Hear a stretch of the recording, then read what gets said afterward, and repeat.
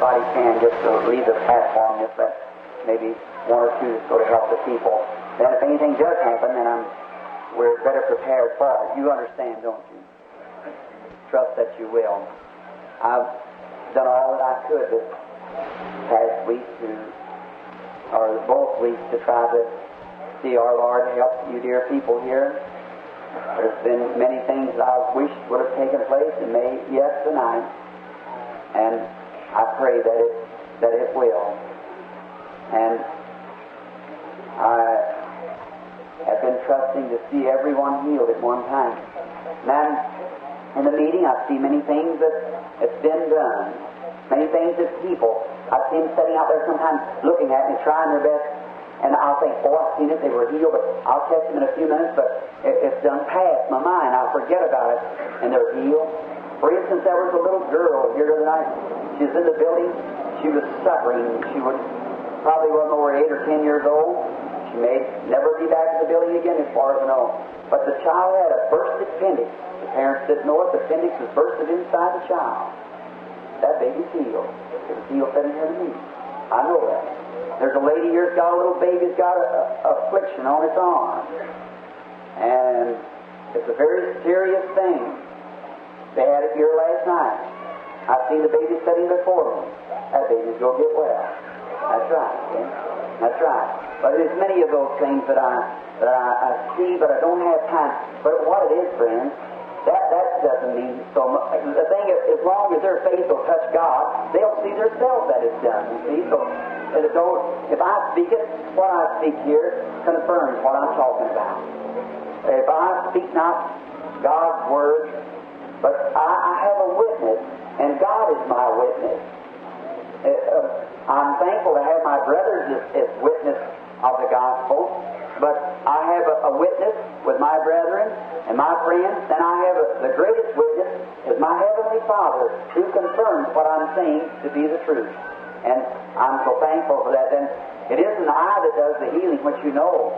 So to say it to the people, as long as I see they got healed, that's all I care for, you see, to see that they got the blessing. Now, tonight will probably be the greatest of all the nights. The great anticipation, the great strain, the people pushing, trying to get in, trying to get healed, will be the great time. And many will be healed tonight. I just have a feeling that tonight will be one of the greatest times of healing we've had in all the meetings. And I believe that it'll be tonight. Now, as we're speaking today of life stories, while I'm telling my part of things, and I know that I have many fellow citizens here that have had like-manner things. And let us all, how many people here is away from home? Let's see, this is not your native home. Let's see your hand. You're from some other city somewhere else. Oh my, half of us, or more than half, is away from home. And no matter what city we're from or where we come from, if it's just a little, as the minister said the other day, the little church in the desert he was pastoring, no matter where it is or how humble it is, it's like the old proverb or the old song, there's no place like home. Isn't that right? No place like home. And if you'll notice, always before people die, you'll notice they'll always have a longing to go back to the old home place again. My father, before he left, he had been down to his old home place for many, many years. Some 25 years, I guess. I seen him sitting on the beam of the plow one day. He was crying. I was just a little lad. I didn't know very much about it. I said, "What's the matter, Dad?" He come over and said, "You don't understand, Billy, but someday you will." He said, "I want to go home. I want to see the old home place again." You know, it wasn't a little bit that after he visited his old home, he went away. My father-in-law, he went squirrel hunting one day, and he said, "Brother Billy, you want to go with me?" And I said, "No, Brother Frank, I don't want to go." He was born up above Utica, that place called Battle Creek. Old home place is the arsenal up there now, thank you. And there was an arsenal, Indiana Arsenal there. But that was just before the arsenal was built. He went up there and he come back down, and he was crying. And I was going with his daughter, and I said, "What's the matter, Brother Frank?" He said, "Billy, I set up on the old place up there today," and he said, "where the old house used to stand, to the old spring along over on the side of the hill, said I could just hear my old mother say, 'Oh, Frankie.'" Well, a few days I buried him. Maybe it was a call coming from another land. You can hear the echoes across the earth. Did you ever notice a person when they're going? I stood by many persons, held them in my arms, and watched them when they were going. I find this very strange. Please, ministers, excuse this. This is not a doctrine. I don't want this congregation to think that this is a doctrine. But I often wonder if, when we are going, I'll give my story first here. I stood by a man not some 5 or 6 years ago, and he was going. He had just been saved a little while. He was sitting in a chair. He was all swollen up with heart trouble. He belonged to a certain church there in the city. And I went to him, I said, "How do you do, Mr. Bledsoe? Do you know me?" He said, "Yes, I know you, Billy." He said, "Billy, I think I'm going." I said, "Are you ready, Mr. Bledsoe?" He said, "Oh, yes, Billy. I've made my calling with God. I've answered the call." He said, "I'm ready to go if He calls me." And said, "I believe He's calling me." I said, "Well, if you're ready, Mr. Bledsoe, are you willing?" He said, "Yes, Billy, I'm willing." And I had prayer with him and went out and was talking to his wife, sitting there, and he's looking across the room, talking. And we had just been in prayer, and the Holy Spirit was in the room. And he raised up. He said, "Mother, why, I haven't seen you for years." Miss Bledsoe said, "Dad, are you delirious?" He said, "Well, don't you see her? There she is." He said, "Sis." Wasn't a little bit that he was gone. I went to a man here some time ago, killed in an accident. He was just dying, come out of the accident. Like manner. I've seen many of them going that way, and I just wonder that if when we're coming, even death is hard, Jesus fought against it. Is it possible this cup should pass? But when we're coming right down to the end of the road, and I watched my wife when she went, and I wonder when we get to the end of the road there, if God just doesn't say to a mother or some of them on the other side, "Look, daughter's coming home this morning. Go down there at the bank of the river. Watch for them." We get to see them when these eyes are becoming transformed from the natural to the supernatural. In that vision, when it's catching on us, if the fog just drives away there and we can look the other side and see them coming down to the river. I hope that's so. I don't know. I couldn't say it's true. I don't know. But I've seen that many times. Our loved ones pass on. Many of you here, most of you are more like myself.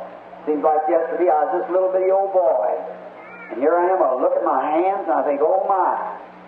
And I see myself, it's creeping along. I'm getting up into years.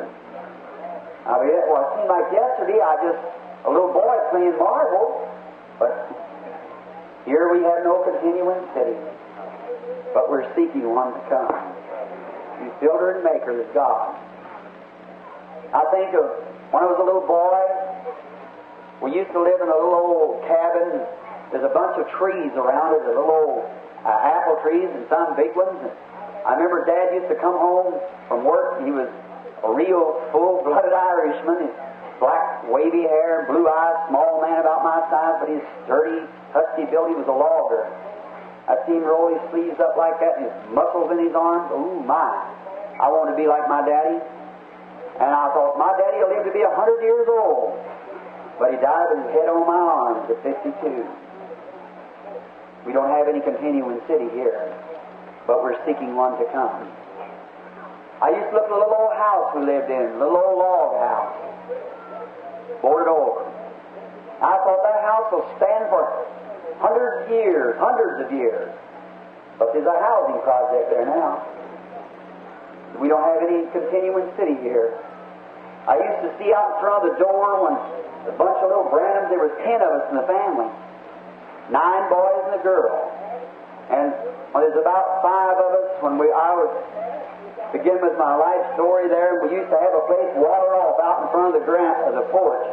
Looked like we're a bunch of little possums that had been playing, wandering around all of us.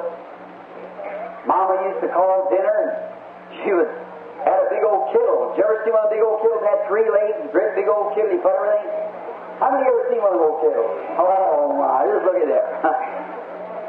We all know what good eating is then, don't we? Just as slick as it could be on the inside. And she'd cook mulligan stew. That's very Irish. How many know what mulligan stew is? It's beef, cabbage, potatoes. There you are, carrots, you got it. Put it all together, cook it up. And then let it sit for 2 or 3 days, keep eating out of it. The last day was better than the first because the cabbage got the taste of the cabbage, mix it all up, dip it out with a teacup. Yes, sir. Mom used to have a big old dipper. And we had a spring down below the house, and I used to go down there and had a gourd. Used to dip the water up in an old cedar bucket with a gourd. How many know what a gourd is? Hey, I'm not the only country boy here there. No, sir, I feel better now. Makes my clothes fit me better. I know what you're talking about. All right. Have an old gourd. Lay on that old spring. My, what a time. And back under a rock, have the butter sitting there, you know. All right. Couldn't keep the cream there because there's too many little brands. Yes, sir. We all liked it.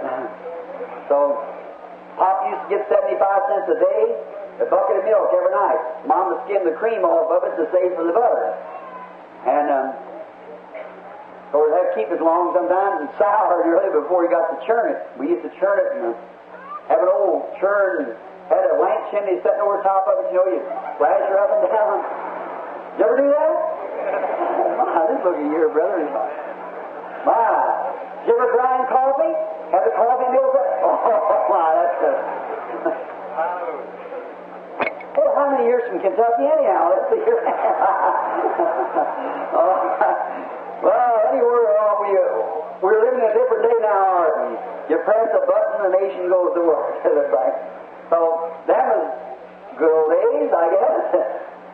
Anyhow, we had a little more brotherly love and feeling for one another them days than what we do now. And I remember when Dad used to make 75 cents a day, he'd come in home. Now, my dad, he did that which was wrong. He drank. And he'd go pay off his bills, and what he had left, he'd drink it. And I hate to say that. And but it's truth. If I have to tell anything, I must tell the truth. No matter if it's black against me, well, it's black, that's all, see. If it's something scarry to me, well, I might as well tell it here because it's going to be on the canvases of the skies someday for everybody to look at. Not only would I confess it, but I've been lying. So I just really just go right along and just tell the truth about it and let it be just the way it is. Daddy drank, not only drank, but he made the whiskey. And when he would come in and home and drink, when after he'd get his grocery bill paid, so forth, he would drink up what he had left. But I don't care what he ever done.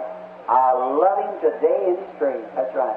He was my daddy. And look, young children, young folks, I don't care what it is, you always have a respect for your father and mother. I think one of the awfulest things that I can hear little children say or young folks, the old man and old woman. Listen, that's not the old man and old woman, that's your daddy and mother.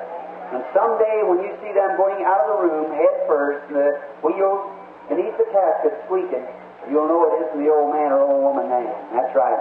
You hear the preacher say, ashes to ashes and dust to dust. You realize the best friend you ever had on earth is going down. The trouble of it is you learn it too late. Don't weep and cry then and send lots of flowers. Give them to them now. Be a good boy or a good girl. I remember when old Dad used to come in, his shirt patch up on patch, and he'd stand up and sunburn his back into his shirt. So Mama take the scissors and cut it from his back. 75 cents a day in logwood to make me a living. Sure, I love him. Yes, sir. Every time when I pass for the grave and see the snow banked up there, I just feel like if I just throw myself down there, warm up the ground where his body lays beneath there. But he's not there. I had the privilege of leading my daddy to Christ before he left. I've seen his hair fall back across my arms and looked up at me. And She went out to meet God. I baptized my mother just a little bit after my conversion. And last Easter morning, I baptized my boy. I've got a little girl, 5 years now. She's been dedicated. She's coming on. And if God lets me live, I'll do everything I can to see her baptized. My little boy now, I'm talking about out of high school. I'm going to send him up here, if I can, to the Assemblies of God or whatever it is, up here around Dallas somewhere to finish up his high school and on to college. Get him in amongst Christian people where he can work, and people that's got the Holy Ghost that will help him come through and put the right thing before him. And if he goes wrong, he'll go over the Bible, over the Holy Spirit, and over Daddy's prayer and his praise. That's right. He'll have to cross over all that before he can ever go to hell. And I believe if you'll pray and hold on, God will answer your prayer. And my daddy, just before he left, he'd called for me. Poor old fellow, I hate to say this, he just killed me. He died hungry. That's right. My daddy died hungry. And he was during the time of depression. We couldn't work and couldn't find nothing to work, and he was sickly, and we were just barely making it, just dividing what we could divide. But I know he was hungry, because we hadn't eaten since the day before. And he had a heart attack. And I stood by his bed, and I picked him up on my arms like I had to look at me. And went out to meet God. I believe someday I'll see him again. Mother, she's getting age. She won't be very much longer. Every time when I leave her old quivering lips when she kisses me, she said, honey, someday you'll return and Mother will be gone. I said, then Mother, I'll come where you are someday. That's right, I'll be up there. And so I remember when they were young, when I was just a little bitty fellow. Daddy was 18 years old, Mama was 15 when I was born.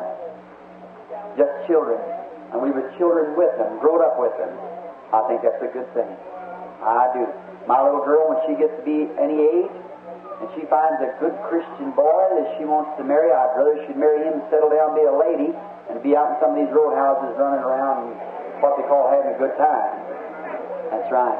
The Bible said, let your daughters marry young. Some's already turned aside after Satan.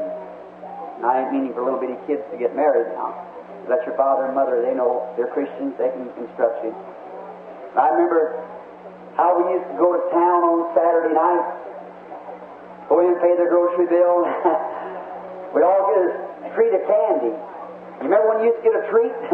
Oh my, that old peppermint stick candy, you remember that? Oh, wasn't that real candy? Oh my. I remember we'd all get in the little old Jersey wagon, we call it there. You all call it buckboard here, I believe. We'd put some straw in the back and a whole lot of quilts and get in there and all that bunch of kiddies. We'd have a little old mule. We'd drive about 7 miles down to the city, stop. Dad would go in, his mother get the groceries and come back out. And I remember they used to have a 2-gallon can of coal oil. We burned the coal oil light. You've done that, haven't you? Many of you. Burned the coal oil light. Did you ever get to a place where you didn't have enough oil for the wick to reach it and then pour water in it to let it get up there so you... Oh, take a big old potato and stick it over the spout so it's going home, and shake the coal oil out of the can, get it on the groceries. It was a great days, wasn't it? That's right. So we remember going up, we'd sit there, and when Pop would pay the grocery bill, he'd come out with a little sack of candy. Mr. Drawer would give us a sack of candy when we paid the grocery bill each week. And then we'd come out, and maybe it'd be about 5 sticks, or maybe 4 sticks, and 5 little Brandons for to be divided among us. Boy, there'd be about 5 sets of little blue eyes, every one of them watching that candy. The stick was equally divided. Had to be equally divided. We break that candy, stuff on it. I had a little trick I'd do. Hell, Monday wasn't blue day for me. I'd take the stuff on my piece of candy a little bit, wrap it up in a piece of paper, and put it in my pocket. Then on Monday morning, Mama says, William? I say, yes, Mama. You have to go to the spring and get a bucket of water. I'd say, Humpy, if you'll go get the bucket of water, I'll let you suck on my candy till I can count 10. I'd have this old piece of peppermint, all night was real. Did you ever eat with salty crackers? Oh, my. Listen, I guess tomorrow I could go and get me a whole box of Hershey's if I wanted to, but there's no candy like that. That's the best there is. Like when you're just a little kid, that old peppermint. Longest candy lasted, I lost. I'd keep that candy and wait for the work, something hard I didn't want to do, and then I'd get my brother to do it, some of them, and they'd go ahead and eat their candy up, and I'd save mine. I remember when Daddy used to shave. He used to have a shaving brush made out of shuck. How many ever seen a shuck shaving brush? Oh, somebody has. I shave with them. Take the old shuck like that. Did you ever have a shuck pillow? Where you take the pillow and strip the shuck and put it in there? Well, sure, and straw mattress, and take this old, had a little piece of glass drove up where we used to wash out there, at the old wash bench, and them little fellows would slick their hair down so tight almost over their mouth open. They had an old bench built back behind the table. And Mother would call dinner, and all of them would go over the table and everywhere, getting up there, and she'd set the great big bowl right in the middle of the table like this, and bake the cornbread in the pan. How many ever eat cornbread baked in a pan? Oh, is that fine? And I used to sit right on the corner next to Daddy, and we'd pass the bread, and I'd break the corner off so I'd get plenty of crust around when she was up and good right on the corner. Go around and, we broke bread. Now you cut it with a knife. You broke bread. You used to say, Jesus broke bread and blessed it. He never cut it. So that wasn't our reason of it. We just break it. Each fellow break him off a piece and went around the table. And that great big old pot of beans there, the big piece of Joe in it. Say, that would go bad right now. That would be fine, even right now. That's good eating. Yes, sir. And then we would have a big day. And Sunday we'd have a pudding. How many ever had the old sweet pudding? Used to make it up in the pan, had some kind of little gadget stuff right in the middle of the pan, and that was a rarity. We glad to get a hold of that. Brother and I used to argue who would stop the pan. Did you ever stop the pan? Oh, we just a big bunch of kids growing up then, aren't we? So we just get out there and stop the pan. My, what a time we would have. Now I tell you, I put in mind an old-fashioned Holy Ghost meeting. But one good thing, we're not stopping the pan anymore now, are we, folks? We're just getting the cake now, that's right. And God comes right down with us and gives us the foretaste of glory divine. And then, not long ago, I was coming out of a meeting, and I passed by and seen that old place. You don't know how it made me feel.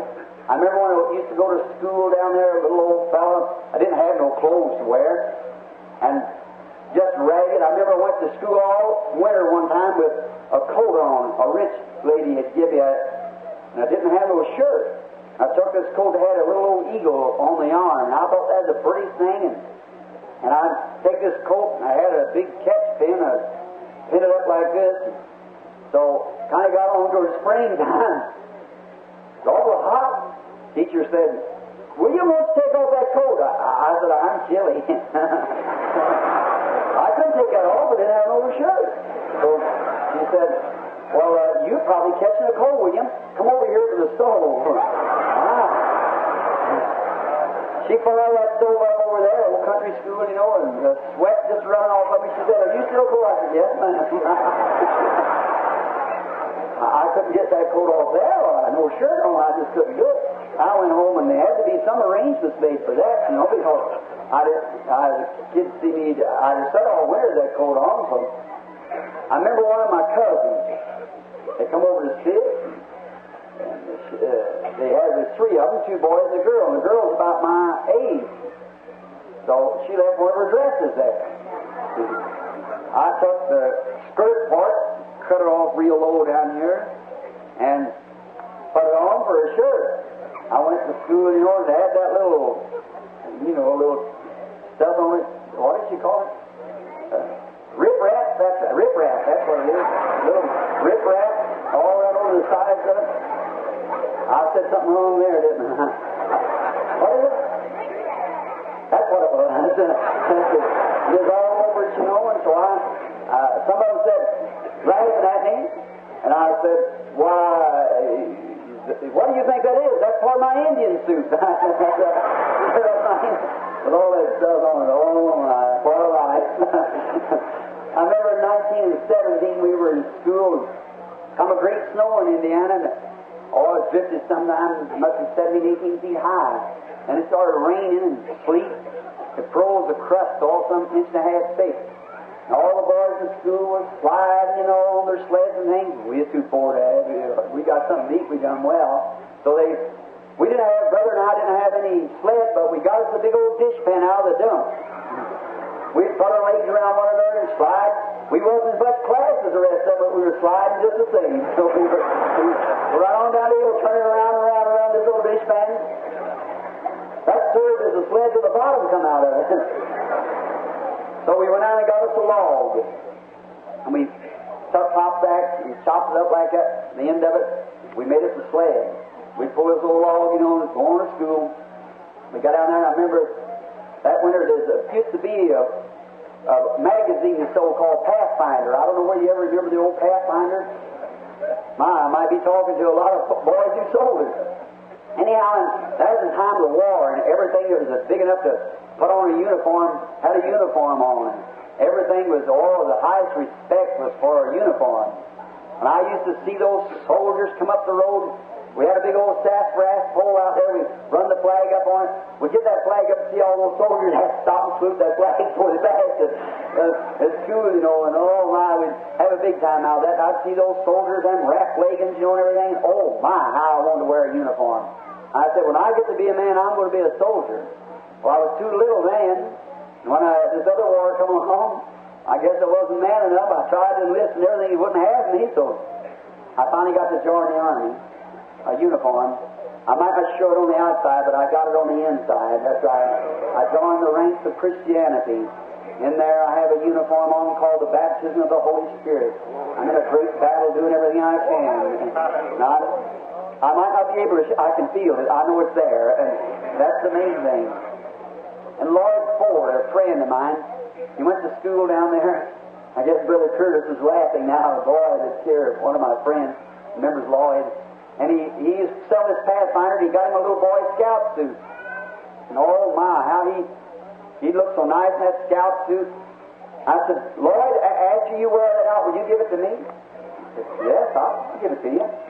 My, how long that old suit lasted. Went on for a long time. One day I said, Lloyd, what about that suit? He said, well, Billy, I'll see if he's, where's that? He come back and he said, next day at school, he said, well, Billy, said, I tell you, he said, I wore it out. And my mama taken part of the trousers and patched Dad's clothes and said, they made a dog pallet out of the coat and it's all gone. Said, I ain't got a thing of it left but one leg. And I said, bring me that. I wanted something. So he brought his little old leg, and about that long, had a little drawstring in it. Many of you remember what it was. I wore that around the house, and I thought, oh, if I could only wear that to school. Wouldn't the kids look at me, this leg and all? So I went out to school, and I put it back in my coat. I was riding down on the sled, on this old log sled, down at the bottom of the hill, and the log turned over and over, and I wanted to get some excuse to put that leg on. So, as soon as I said, oh, I hurt my leg. Not half as bad as I was acting like. I said, oh, my leg hurts. I said, all the boys standing around saying, you hurt yourself? Corncracker? Kentucky, I said, yeah, I hurt my leg. I said, boy, that just reminds me, I've got one of my leggings in my Scout suit here. That'll help it a whole lot. I put it on.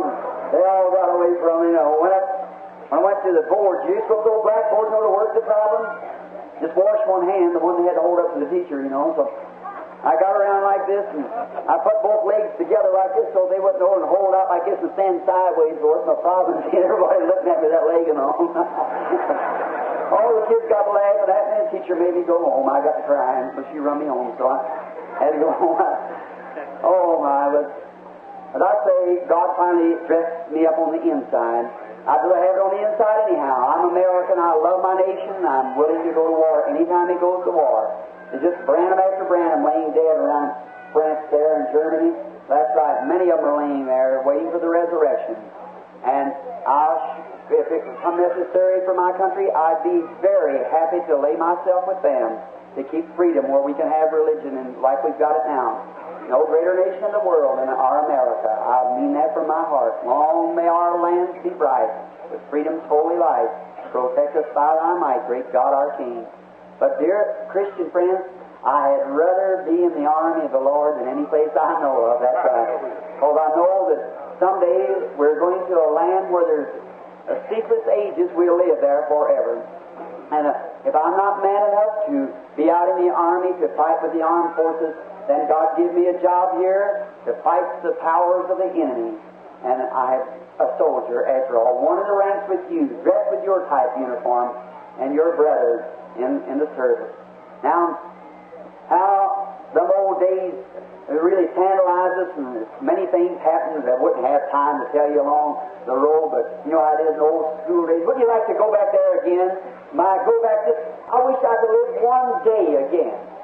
I wish I could get to that old table that my daddy built on top of a stump. And I would like to go back there and sit down there and just live one more day.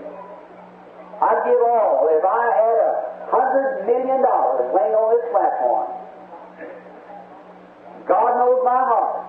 And I realize that night after night I wrestle with demon powers, and I'm not immune from them. They can come to me.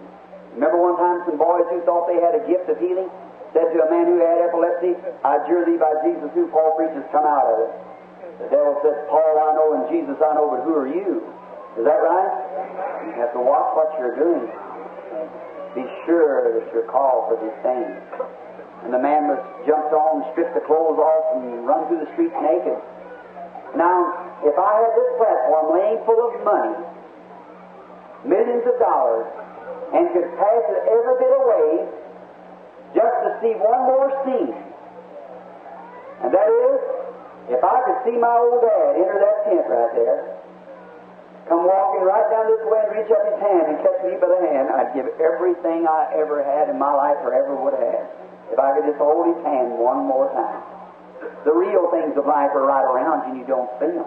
That's all. You don't know it till it's gone. That's right. I just once more see Dad. But I can't. He's gone on.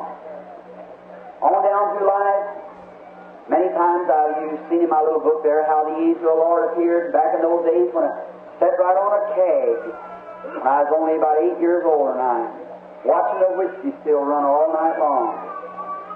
Get right up and started down packing water back to this still. And it's right there on my road back from the pump where the angel of the Lord spoke to me and said, don't you never drink or smoke or defile your body anyway, for there will be a work for you to do when you get older. That scared me to death. I remember one day my daddy was going down to the river, he and another man. I was trying to find favor with this man because he had a good boat. I wanted to pull the boat. We got 10 cents a dozen for finding bottles for them who there was the moonshiners that was fixing the whiskey. And I had an old paddle, and we'd down the river be up. We'd have to paddle, didn't have no rudder on the old boat, and had to bail water a while and so forth, trying to get along, find the bottles of brother. Now, this man had a fine duck, y'all. Now, he acted like he liked me, and I wanted to keep favor with him, and we started across a little tree, and Dad just set his leg across like that to cross over the little blowing down tree. And when he did, he stopped, pulled a little flat bottle of whiskey out of his pocket, handed it over to the next man to take a drink, and the other man taking a drink and handed it to me, for me to take a drink. I said, no thanks, I don't drink. I was about 8, 9 years old. He said, what? A Branham and no drink? Most all Branham died with her shoes on. So I said, no, sir, I don't drink. My daddy said, no, I raised one sissy. Oh, my, a sissy. I said, give me the bottle. My daddy looked at me. I took the bottle full of stopper out of it, just as determined to drink it as I am to finish up my service this afternoon. I turned that bottle up, started to take a drink. When I did, I heard them leaves in that bush again going. That's the way it appeared to me when it first. It's like a roaring of leaves. Looked up and seen about the size of a barrel going back and forth through the trees, and there a human voice spoke to me and said, don't ever smoke or drink to defile your body. I said to me, don't smoke or drink. Now, I'm not preaching against one thing or other. He told me not to smoke or drink. If you smoke and drink and say you're a Christian, that's up to you and God. But he told me not to do it. Not to do it. And so I didn't. I've heard many people say, well, I drink a little bit of sociable drink, and I smoke, and it don't condemn me. Well, maybe you think we're far enough yet. That's all. You get a little farther on, you'll understand. That's right. That's right. You won't have no desire for that. And so then, when I was standing there, and I took the bottle just as determined to drink it as I could be, and I heard that go. I dropped the bottle and screamed and run up across the hill through the field, and they laughed at me. And along about, I got to be about 17, 18 years old, like all boys, I got a little girlfriend, you know. You know how that goes. Now, don't you men look at me like that. You did the same thing. And you know how pretty she was. You know, she had eyes like a dove, and teeth like pearl, and a neck like a swan, you know, and there you are. Right? You loved her, the prettiest thing you ever seen. Oh, she was pretty. And a little country boy that lived there by me, he said he could get his old daddy's old Ford. We had to jack the back of it up and crank it, you know, with that back wheel, you know, going. We got us a couple gallon of gasoline, I had about 40 cents, and we got our girls to go riding. So we went out. I was so bashful. I sat way over on one side of the car and looked at her. She's pretty. My, she's from the city, and she just moved out there. And I thought, my, she's a pretty thing. And I look at her and I say, yes, ma'am. No, ma'am. Watch her, you know. And so we stopped to get some sandwiches. And I went in, got a sandwich, get a ham sandwich for a nickel. So I got some Coke and come back out, and we started eating the sandwiches, drinking the Coke, having a wonderful time. I took the bottles back. When I come back out, to my surprise, my girlfriend was smoking a cigarette. Now, that was just about the time that girls started smoking cigarettes. Well, I've always had my opinion of a woman that would smoke a cigarette. Now I haven't changed it a bit. That's right. It's the lowest, most degrading thing that a woman ever done was smoke a cigarette. It's worse than being drunk on the street. Now watch your face get red. That's right. Listen, let me tell you something. Brother, that's the biggest fifth column that we have in America. I'm not afraid about Russia coming in and whipping us or some other nation coming in and whipping us. We're whipping ourselves. Our own morals is degrading us. That's right. Brother, it ain't the robin that pecks on the apple that hurts the apple. It's the worm at the core that kills the apple. That's right. Now I tell you, brother, you let a woman get an old-time case of salvation and you'll straighten her up. That's right. She quit doing it. Or a man, either one. That's exactly right. Amen. That's right. Well, I'm not here to preach the gospel. These preachers do that for you, see. You don't want me to go to preach to you like that. I tell you, that's me would hate me, sure enough. Well, I believe in a real old-fashioned gospel that straightens a man or woman up and makes him puke up the devil. That's right. And get right with God. That's just little... I've been vomited up. Excuse that word. Oh, I'm just as sick when I'm puking as you are when you're vomiting. I'll tell you that. So all this is saying, some of them fine words, I don't know much of them about them, but it's the truth anyhow. I tell you, you get God in your heart, and it'll sure make you fix yourself up. That's right. It'll bring the real thing out. I wanted to find a girl that didn't want nothing to do with one that smoked cigarettes. And you look here, I get statistics from the government, and it claims that 80% of the women that has their babies today can't raise them as mothers ought to. Cigarette-smoking mothers or babies over age 18 months old. They take nicotine poison and kill them. They have to raise them on the Bible on cow's milk. Talk about a fifth column. What will America be? Here not long ago was in a barber chair, and there was a fellow sitting there, and he was just a shaking and a trembling, and he got up and he said, "Aren't you Preacher Branham?" And I said, "Yes, sir." He said, I appreciate, and he just smoking as hard as he could, "I appreciate your comment the other day on cigarettes." Then he gave me his story. He said, "My father and mother both smoked. And when I was born," said, "I cried the first 6 months of my life." And said they couldn't understand it. And one day, when the doctor came, said, stand there, my father lit up a cigarette, was smoking, and said, "I quit crying." The doctor said, "Wait a minute here." He said, "Take that baby outside." Took me outside and started crying. Brought me back and smoked a cigarette, smoked into me, and said, "I whitened. Cigarette nerves." I had to give him nicotines, and that time said, "Look, you hear at me now? I just can't stop it. My daddy and mother, said they were the cause of it." What would his children be? There you are. There you are, brother. I tell you, it's a shame and a disgrace. If you women smoke cigarettes, for goodness sakes, today, get away from it and stay away from it. Be a real lady, right to the core. That's right. Yes, sir. Stop it right now. And I'll tell you now, if God don't think no more of you than the angel of the Lord does against that stuff, you'll have a slim chance when you get to the gates of ever getting in. That's right. You don't have to do that. There's no sense of it. Now, if it's something to eat or something like that, it'd be different, but that's something there's no need of, no sense of it. Now, watch closely, as we have to hurry. I get started over on the gospel and forget about my life story. But anyhow, I remember her sitting there, you know, when she was smoking that cigarette, and she said, blowing it out of her nose, you know, and that firefly, God expects expect you to smoke, he put smokestacks on you. So he said there blowing it out of her nose like that. That just degraded her to me right then. And she said, will you have a cigarette, Billy? Like that. I said, no ma'am, I don't smoke. She said, you don't drink now, and you don't dance, and you don't smoke, so what do you like to do? I said, I like to go fishing and hunting, because that didn't interest her, so she didn't care about that. She said, and she went laughing at me. She said, you big sissy. Oh, my girl called me a sissy. I said, hand me that package of cigarettes. And I got a hold of one just determined to smoke it. God is my judge. When I started to light that cigarette before I could strike the match, I heard that come again.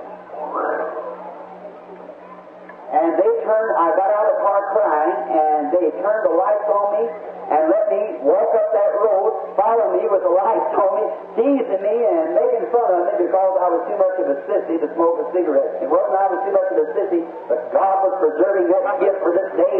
That's all. It wasn't me. I was determined to do it. But it was God protected it in that day for Thank you, honey girl. Thank you, sweetheart. Isn't that lovely? Let's say praise the Lord for the little girl. God bless you, sweetheart. God bless you, honey. God bless you. Look at her little hand. Well, bless her. I'm sorry, I had to get off myself. She didn't look at this. Pray for my eyes. Pray for her. You made it. You prayed for her 4 years ago. And she's sick. I'm trying to take her on this feet. Well, God bless her. Brother King brought us to you. I want to give this testimony here. The little girl was unable to speak or anything when she come 4 years ago, and she brought this as a little commemoration of her healing after she was healed 4 years ago. Let's say praise the Lord. Look at her. You feel my husband about 3 nights ago. Sitting on the poster. There he is. What was that? Her husband was healed a few nights ago, so he'd been sitting near the post there and was called out with cancer, and he's healed. There he is standing in the aisle back there. Let's say praise the Lord. Let's say praise the Lord for that. How wonderful. Her husband, that's fine. Said he'd come up from down around Douglas or somewhere from Brother King's church. All right. We're thankful to hear that, and that's mighty nice, a little commemoration to come back just to give it to me. When a little Spanish girl, she was awfully afflicted, and she couldn't speak, and her little hands was just rolled together or something. There's little stubs there, and I believe the child will be all right now. Now, back to the life story. When we were in that night, the girl, when they turned the light on me and made me walk up the road, and I went up and sat down in the field and cried, and I was ready to try to take my life. I said, I just don't know. I'm ready to end this thing. I said, how in the world could I ever go through life and everybody against me? Looked like when I go home, they had parties and so forth. Then when I would try to get out with people, I was misunderstood. I never was understood right until I got amongst this group of people. That's exactly right. Then I had people who understood me and loved me. And then on down, some of you might wonder, being so backward and bashful, how I ever come to get married. I'll tell you about it as quick as I can. Oh my! After that girl done me like that, I just starred myself against the women. I said I didn't have nothing to do with them at all, and I thought that was horrible. I said I'll never have nothing to do with any more girls. I'll never go out with one as long as I live. I'd go down the street and I'd see one on one side of the street. I'd cross over and get on the other if I thought she was going to speak to me. I was really against it. So one day I happened to be out making a high dive somewhere out of a tree, and a car drove up and a young lady stepped out. There it was again. So there it all started. She happened to be a Christian girl, my little boy's mother. And she started me going to church. And I went with her for about 6 or 8 months, and she was such a nice girl, so friendly and nice and ladylike. That's the type of girl that I like. Only her father was, well, he done pretty well. He had a good job making about $500 and something a month on Pennsylvania, organizer on the Pennsylvania Railroad. I would make 20 cents an hour. He drove a Buick, and I had an old T-model Ford backslid. So quite a difference in the way we had to live. So I liked her, and I went with her. So I remember, I know I had to either marry her or ask her if she would marry me or let somebody go. If she's too good a girl, just take up her time like that. She'd make somebody a good wife. So I loved her well enough, but I didn't want to ruin her life like that. So I said, I got to make up my mind now, and I haven't got the nerve to ask her. So I said, now, what can I do? So I guess you wonder how I ever asked her. Well, I try to ask her, and you know how that great big lump comes up your throat here and you can't swallow, you know, when you're trying to say anything? I'd say every time I go, now I'm going to ask her tonight. Yes, sir, I'll do it. And I'd get to her, I'd say, now 10 minutes more by my watch, I'll ask her. That 10 minutes just rolled on by. I didn't do any good. I couldn't ask her. So I guess you wonder how I ever got married. I wrote her a letter. I wrote her a letter. Now, it wasn't a dear miss. It had a little more mush, as we call it, in that. I remember I wrote her all out, and I asked her if she'd marry me. I didn't have nerve enough to give it to her, so I just put it in the mail. So I put it on Monday morning, went on to work. I had a date with her for Wednesday night to go to church, and so as Wednesday night began to come along, I began to think about it. What if her mother got a hold of that? and she didn't get it. And then her dad and I were very good friends. Her mother too, but her dad was just a fine old Dutchman. But her mother, she was kind of a little prissy, you know, and I guess she thought I was a little trashy for her daughter. So she was a good woman, but I just wasn't up in the place to marry her. That was all I know, and she didn't think so much of me. But I tried to treat her nice, but I just couldn't get on the good side of her somehow. So I remember I got to thinking about it, and I was scared to death to go up there that night. So I got my old Ford finally, dressed up to the best and only, you know, and went up there and stopped in front of the house. I know better than to blow the horn. Oh my! She was a lady. Yes, sir. If your girl, if you love her enough to go with her, go in like a man and get her. That's right. So I knew better to blow the horn, so I got it, walked out of the car and walked up the door, and I thought, oh my, this is all of it. I knocked at the door like that, and my heart just raced as hard as it could, you know, and I thought, who's going to come through? I could just see her mother come through and say, William, I got that letter on mine. So I said, Hope come through, and she said, oh, hello, Billy. And I said, hi, Hope. Her name is Hope. And I said, she said, come in. I thought, uh-oh. They get me inside. Now I know I haven't got a running chance then. What do I do about that? So I said, well, I'll just wait out here. It's awfully warm. And she said, oh, step in. Mother wants to see you. And I thought, oh. You know how Satan can lie to you, you know, and tell you that's it. So don't ever, circumstantial evidence won't do every time, you see. So I stepped in the door, my hat off with all my Sunday manners. I was just best that I know how to act. And I said, sure is warm, isn't it? And so she said, yeah, I'll be ready just in a few minutes. And so her mother come in, and she spoke just as nice. And I thought, she never got that better. So then I got feeling pretty good, and so I went on down. We went to church, and she said, let's just walk to church tonight instead of going in the car. She got it. Here it is. So we went down and walked to church. I never heard a word Dr. Davis said that night. He preached and preached, and I was sitting there thinking, yep, this is my last day. She'll tell me as soon as you got here, that's all off now. I got your letter, and that's, you know how you think, you know. You keep thinking, it'll be a reality to you after a while, you know. I could just hear her saying, this is all, and I thought, oh, isn't she pretty, isn't she a nice lady? Don't I hate to hear this time come? I could just even hear what the preacher was saying. After the service was over, we started walking on down home. She never said nothing. I go on, when we come out from under the trees, you know, the moon shining bright, and I look over and those dark eyes, you know. I said, I hate to hear her say it, but after all, I got pretty brave. I thought, she never got the letter. It's just stuck in the box, that's all. Got to breathing better. I said, she done need to kill me before now. She'd have got that letter, so I was going along, you know, feeling pretty good then. And I was talking around along, we was walking on, she said, Billy, and I said, yes. She said, I got your letter. Oh my. And then she just walked on, never said a thing. I said, you did? She said, uh-huh. That's all. Just won't walk. You know how a woman can do, just suspense, you know. She said, just walk on, never said a thing. I said, well, did you read it? She said, I said, did you read all of it? She said, That's all she said. She said, oh, I thought, oh, girl, do something. You're going to kill me. Just on like that. And she just kept on going like that. And after a while, well, I said, what'd you think about it? She said, it was all right. Well, we got married. There we was. We got married. That was it. So, but one more thing. When she was, I remember she told me I'd have to ask her mother for it. I said, honey, look, let's you and I make an agreement. See, we're supposed to be 50-50 on these things. You ask your mother and I'll ask your daddy.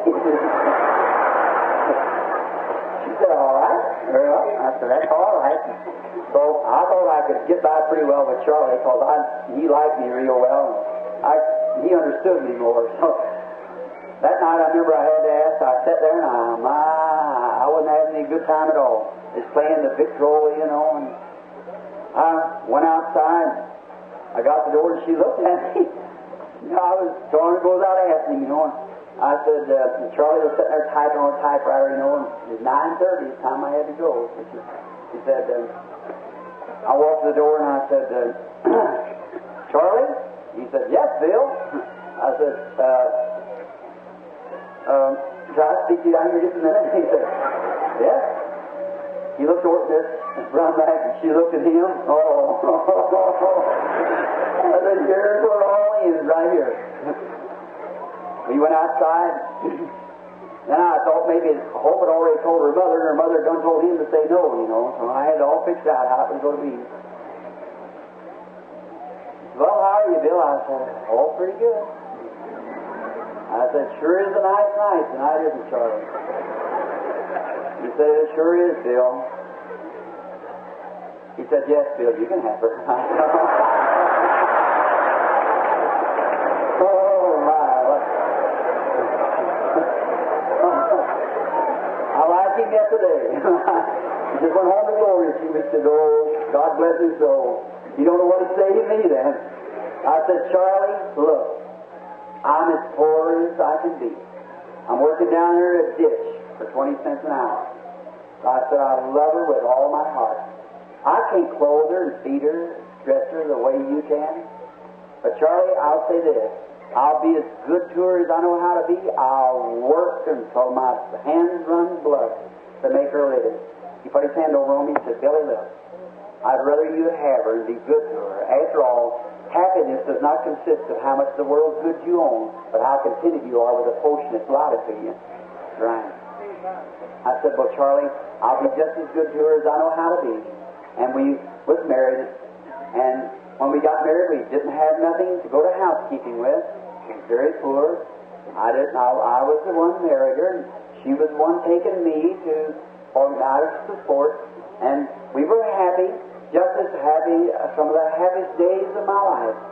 I just, during that time, I'd just been ordained to be a minister. I didn't have no churches yet, but we were just preaching around wherever I could, tent meetings and so forth. And I went to work, and I never will forget how we set up housekeeping. We went and rented 2 rooms for $4 a month. $2, there wasn't much. And some lady gave us an old folding bed. Did you ever see one, the folding bed? And I went out to Sears and Roebuck and got this one of these little breakfast sets without being painted. And I remember I painted them, and right on the seat and on the table I painted a big shamrock. Being Irish, and so I painted a big shamrock, and we went to housekeeping. I went over to Mr. Weber's, Brother Curtis back there, some of his people, and he dealt and used goods, and I bought an old second-hand cooking stove for $1.75. And I paid, I believe it was $1 for new grates and put in it, and we started a housekeeping. But we were happy. We were happy as we could be. We just had one another, and that's all we cared for.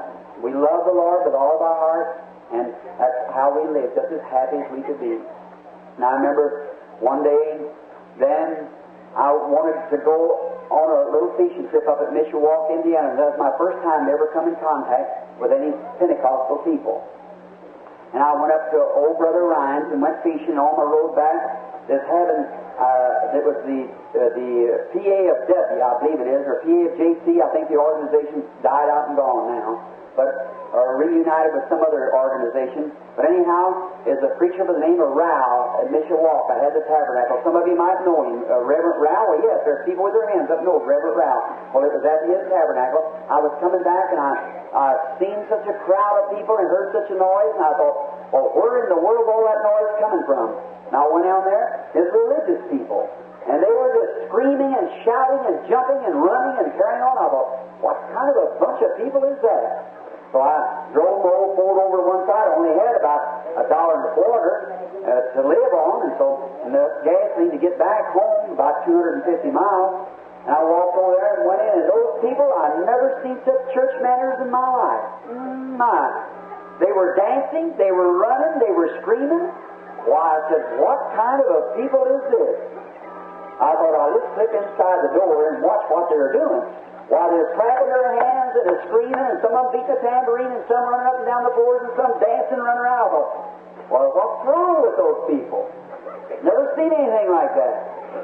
So I got inside the door, and I never rubbed off, but it began to get on me. I began to look around, I thought, well, you know what?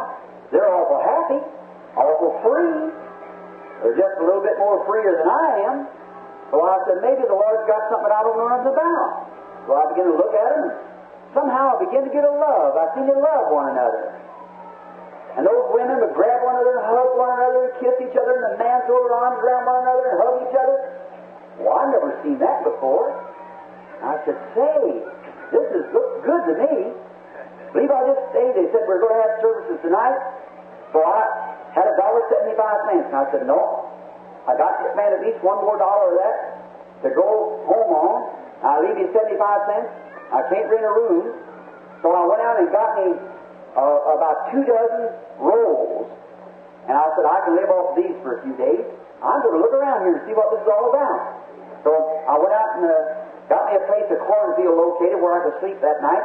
I come back down to the service, and that night he said, I want all the preachers to come to the platform. And I guess there's 300 or 400 preachers got on the platform. They're having a conference. And they had to have it up there on account of the southern states put the colored and white together. So they had it up there, and I noticed all them preachers. That night they had a main speaker, was an old colored man. They had to lead him out to the platform. Had on one of them little bitty cutaway preacher coats, you know, the velvet collar, just a little rim of white hair, and a poor old fellow come out there. And all them ministers that day had been speaking about Christ and how great He was and everything. I was listening to them. They said all preachers come to the platform. I went up to sit down with them. We only had time, he said, just to have the preacher say who he is, where he's from. I just raised up and I said, Billy Branham, Jeffersonville, sit down. The rest of them along like that. Went on along down the line. This old preacher come out to preach and said he was going to preach the message that night.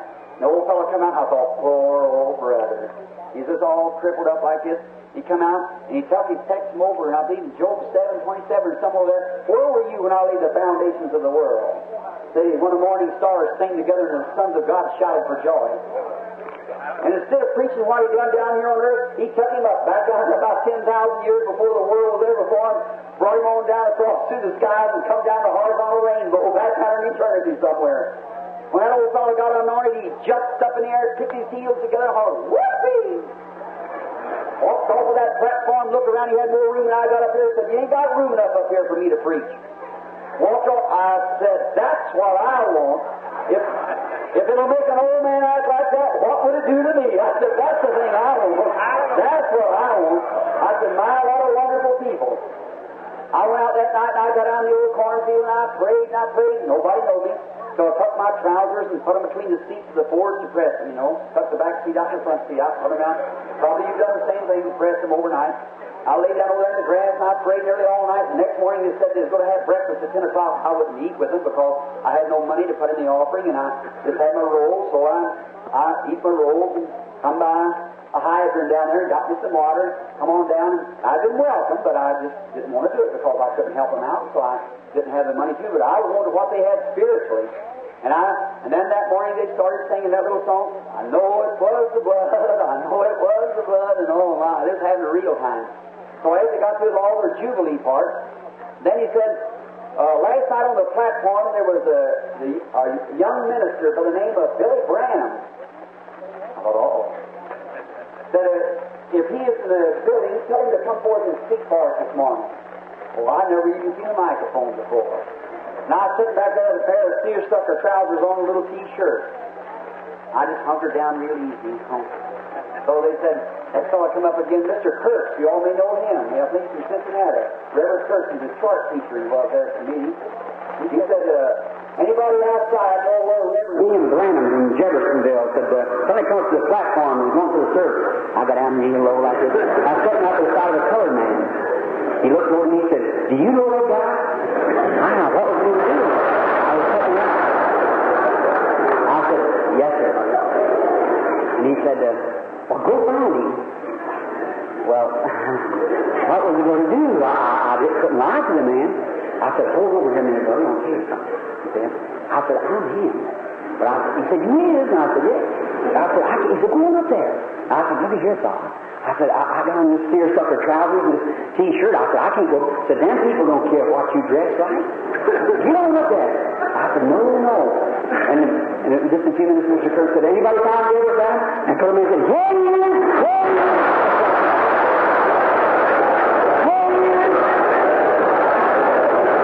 seersucker trousers, T-shirt. All about questions being gone.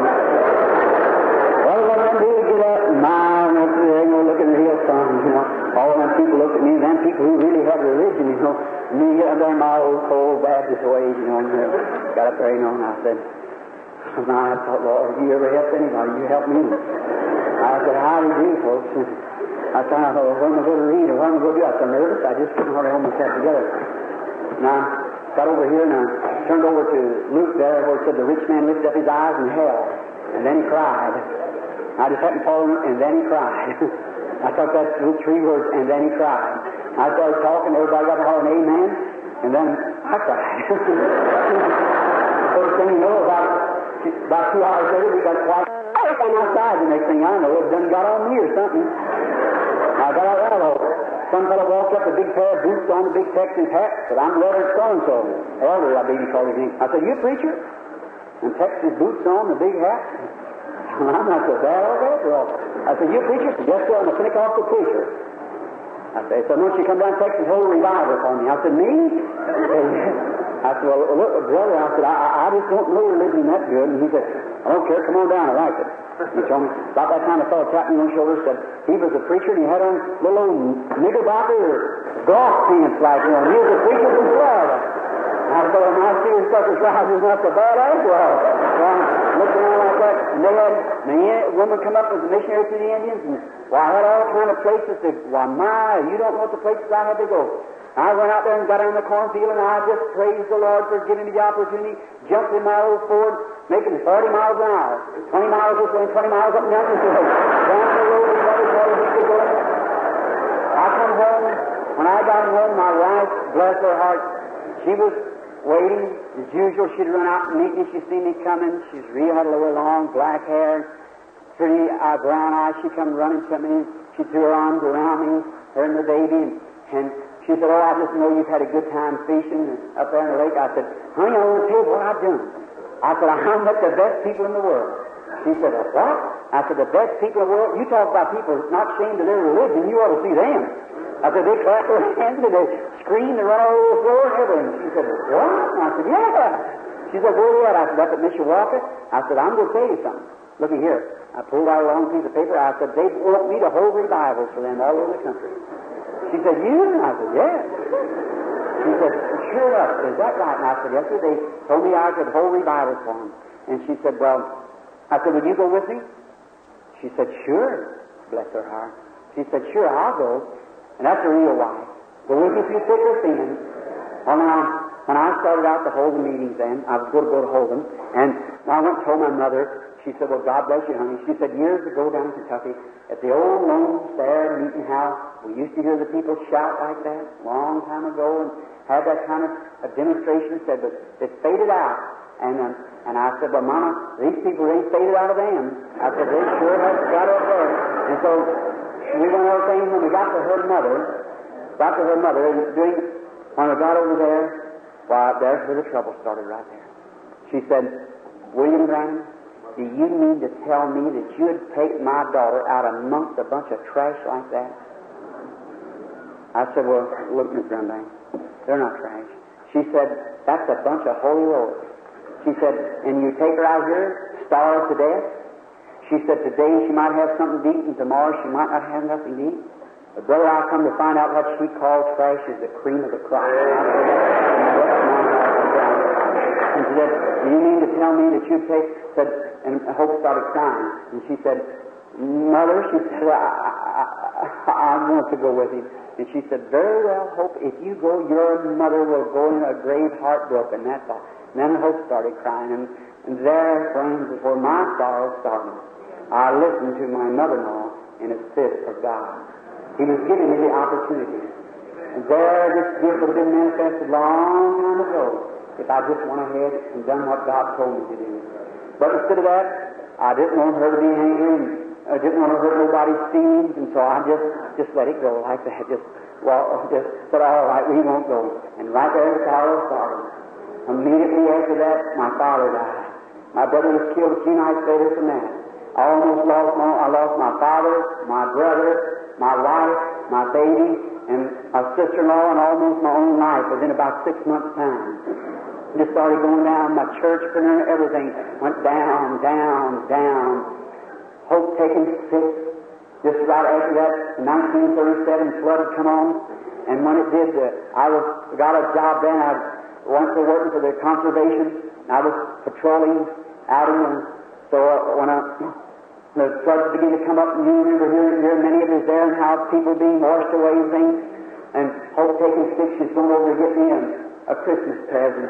And the box book of the Martyrs is what I wanted for a Christmas present. And she got me a little fish box. And when I come in that afternoon, she was laying on the floor fainted. And I called our family doctor, Dr. Adair, and he came up there and he said, well, Bill, she's got pneumonia. And so he said, you have to stay up all night, Christmas Eve night. During that time, before that, a little girl baby, a little Sharon Rose, bless her little heart, she's in heaven too today. She'd been born into our home. Just the sweetest little thing you've seen. Just a few months old.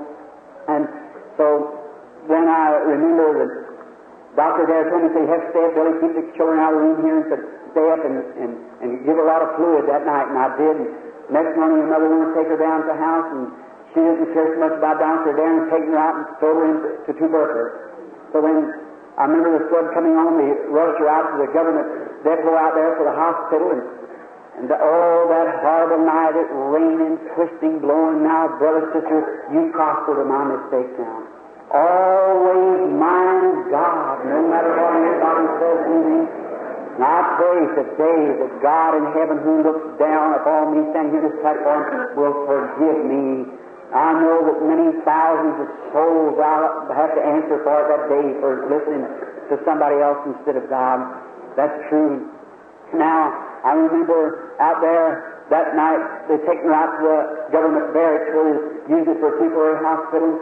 The floods were on, and I was down trying to patrol. I stepped out to see her, and she was sick, and both babies had taken pneumonia, and they were in there sick. And I'd rushed back. They was calling me everywhere in the patrol car. I went out of town, and I was coming up the street along about 11 o'clock, and the old dike had broke through up there, and down through the other part of the city was washed out, and we didn't know how many was killed or nothing. Such a horrible time. Now I remember I heard somebody hollering, screaming. I looked way over there past Chestnut Street, a big two-story building, and it was shaking like this, and there stood a mother out there with her baby in her arms in the building going down, screaming for mercy. Well, I lived on the river, and I thought I was a pretty good boatman. I went and got my boat out of the back of my car and set it in the water, this little patrol car I had, and I set the boat in the water, and I got out there to her and got her and 2 or 3 other little girls in the room, and I got them out. Just the time I got into the bank, I heard, she said, she'd fainted, and she hollered, my baby, get my baby. I thought she'd left a little bitty baby in the room, and I'd left it. So I started back in the water just a twisting. I couldn't hardly make it, and I finally got way up this way and come down and caught a hold of the outside post and tied my boat and run in. The baby she thought about was a baby she was in her arm, about 2.5 years old.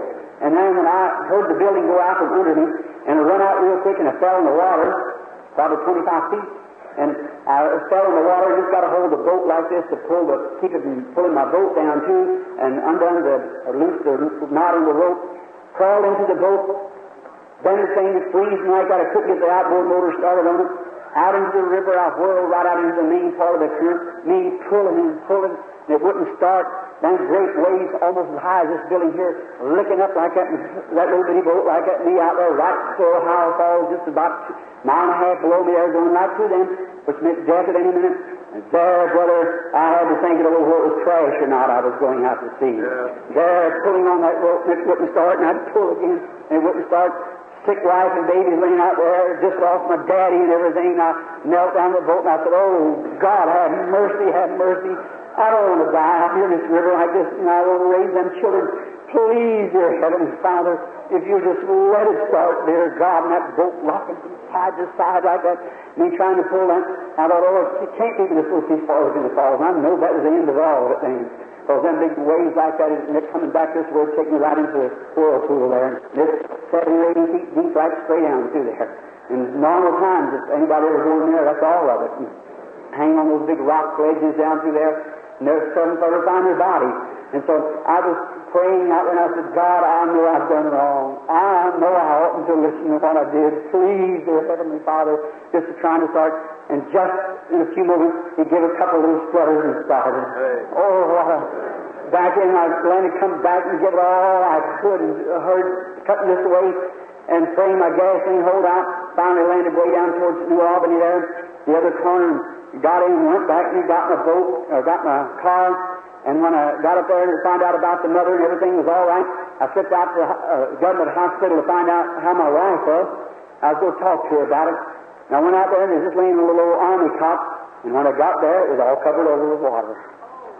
Where were they at? Then I started screaming to the top, and I got excited then. Major Weekly, a friend of mine there at the government, he walked up to me. He said, Reverend Branham? I said, yes, sir. He said, I don't think your wife is gone. Said, I think they got everybody out there. Said, I think they went to Charleston, a city about 12, 14 miles above here. Said, I think they went out on a cattle car and heard pneumonia, and it's sleeping and blowing like that. 2 sick babies and them with pneumonia. One of them just 8 months old. And I thought, oh, mercy. They were on a cattle car. Then I jumped in my truck and went out there to get the road to go to Charleston. There's about 6 miles of water where the Yankee St. Creek had come through like this to get that. I run down, got in a speedboat, and I tried my best to get through those waves. I'd hit like this and would come back around. Like that, and I tried to bust those waves, and out there got cut off from everything. Out there myself. I sat out there in the room for about 8 days where we had to drop me something to eat. I had a lot of time to think over who I would listen to, God or somebody else, whether it be woman, relative, mother, whoever it was. You listen to what God's got to tell you. And then I sat there and I prayed and cried. You got to make your stand. And then, instead of standing up against it, I thought more some woman was telling me than what my own conscience and God was saying in my heart. I thought, oh, God, what can I do? I went down there and I met another fellow, and I said, "Do any of them in the hospital get grounded, you know?" He said, "No, I don't think you was." He said, "I think they all escaped." And said, "Reverend Branham, I think your wife was on a boxcar, and they took her out to Charleston when that boat went out." Well, I run down with my car and got my speedboat, come back up and put it on the back of myself, run up and started to Charleston. I got up there to drifted back to it. There's about 6 miles of water just waiting through there. Someone said, "That's rain?" Said, "It washed off the couples right up there." Oh, my. There it was again. I tell you, brother, that down behind is hard to really scars that you know nothing about. Then I put that boat in the water and I cried hour after hour to pierce that current, and I couldn't do it. And then the water cut me off, and there was maroons out there. For about 7 days I stood out there. I had plenty of time to think things over. When the waters got out of there, I got through the Charleston. I walked up there, had on boot sides, going just as hard as I could. I went up to an old friend of mine, Mr. Hayes, called him Colonel Hayes, Superintendent of the Public Service Company. I went up to him and I said, "Mr. Hayes," I said, "did that train come through with that bunch of people?" He said, "I don't know, Billy." I said, "Let's go." We went all down to this little bitty city there, about 2,000 or 3,000 people. We went everywhere. Nobody heard anything of my wife. Oh, I thought wife and babies are wound around some baling wire or something other down there in one of them swamps, or maybe come down in the south somewhere, swallowed up, laying in a bunch of bushes, drowned her. Oh, God, I said, what can I do? What can I do? We went out to the railroad station, and there's a dispatcher there. Said, just a minute. Said, I believe that train come through. Said, the engineer of that train is here in the city today. Said, he was supposed to be down here in a little bit to take a train out. Said, I'll ask him. After a while, I'll run to him as soon as they told me that was him coming out. I said, sir, did you drive the train from the government depot that come through? He said, yes, I drove that train. I said, you know Charlie Brown? He said, certainly. He said, his daughter was on the train. I was back there with 2 sick babies. And I said, that's my wife, sir. I said, where are they at? Said, they're somewhere. I let them off at, I believe, at Kokomo, Indiana. And I said, you did? He said, yeah. And I started to foot the walk. I was going to get there somewhere. I began to come almost beside myself. I started off, and I met a man. He said, I know who you're looking for, Billy. Is a friend of mine. Said, you're looking for Hope, aren't you? And I said, yes, you know about her? I mean, not at Kokomo, it's Seymour, Indiana. He said, she's laying up there in the Baptist church at Seymour, Indiana, dying with tuberculosis. Laying by the side of my wife, and my girlfriend. And I said, dying with TB? He said, yes, Bill. Said, I hate to tell you, but you wouldn't know her. I said, is the baby alive? But I don't know anything about the baby. Oh, my. I said, oh, can we get there? I said, I've got a secret road. Said, I can take you. And we got in there late that night, and the basketball room there where the Baptist church had fixed up for the refugees to come in. And they said she was down there, and I run through there screaming top of my voice, Hope, Hope, honey, where are you? Where are you? And I looked, oh, I'll never forget that. Back over there on an old government cot, I seen a little bony hand raised up. That was my darling. I run through her real quick. I throw down at her. Those dark eyes are sunk way back in her head. She's fallen lots of weight. I said, sweetheart? She said, I look awful, don't I? I said, no, honey, is the baby alive? Yes, she said, Mother has the baby. Said, Billy's been awfully sick. Sharon's a little better. And she said, I'm awfully sick. I started crying. I said, God, don't take her from me. Please don't, Lord. I thought somebody touched me on the back. It was the doctor. Said, Reverend Branham? And I said, yes, sir. Come here just a minute. He said, aren't you afraid of Sam Adair? And I said, yes, sir, I am. He said, I hate to tell you this, Reverend Branham, but your wife's dying. He said, your wife's got tuberculosis. Sam told me to tell you just to make her comfortable and not to be excited around her. I said, she dying, doctor? I said, she can't, doctor. That's all she can't do it. I said, I love her with all my heart, and I'm a Christian. And I said, I just know she ain't going to die. I just can't think of the thoughts to think that she'd be taken away from me here. And with these 2 little babies, how could I stand it? He said, well, I hate to tell you, but there's nothing can be done as far as I know. I went back to her trying to brace myself up and talk to her. A few days we took her home. She just kept getting worse and worse and worse. I went to Louisville and had specialists and everything, took her out to the hospital. Dr. Miller from the sanitarium come down and looked. He called me out to one side and said, Reverend Branham, she's going to die. Said, there ain't nothing can be done for her. Said, she's going to die. And I said, Dr. Miller, honest, isn't there something I can do? Could I take her to Arizona? Could I do something for her? Said, it's too late now, Billy.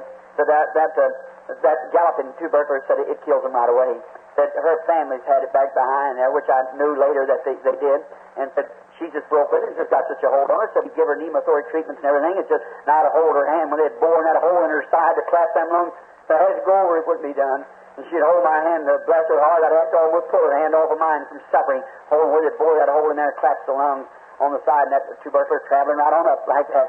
I knew she was going, and I was doing all that I could do, and I was working. I remember I was out and I heard a patrol sign come through. It said, calling William Branham.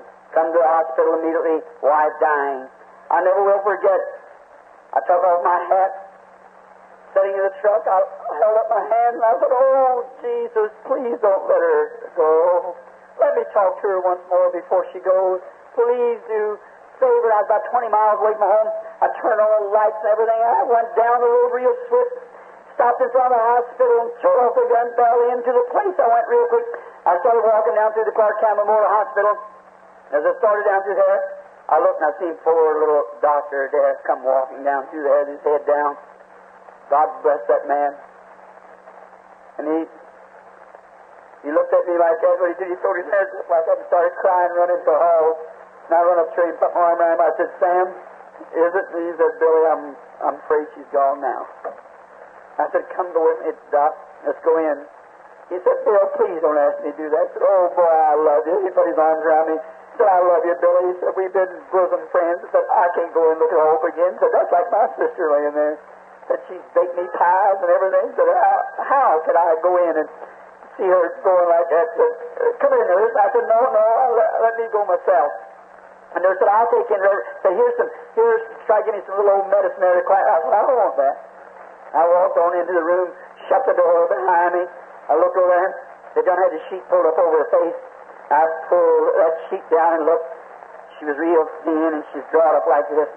I put my hands on her. Perspiration was real sticky. Her face was cold. I shoved her out. I said, Hope, sweetheart, please speak to me once more. I said, God, have mercy. I said, never again will I think them people are trash. I'll make my stand. During that time, we both received the Holy Ghost, so I said, please, will you, Lord? I shook her. I said, oh, please speak to me once more. And I shook her again like that. Those great, big, dark eyes looked up at me. She said, come here. I got down real close to where she was. She said, oh, why did you call me, honey? I said, call you? I said, sweetheart, I thought you were gone. She said, oh, Bill. About that time, the nurse ran in and said, Reverend Branham here. Said, you had that little medicine? I said, no.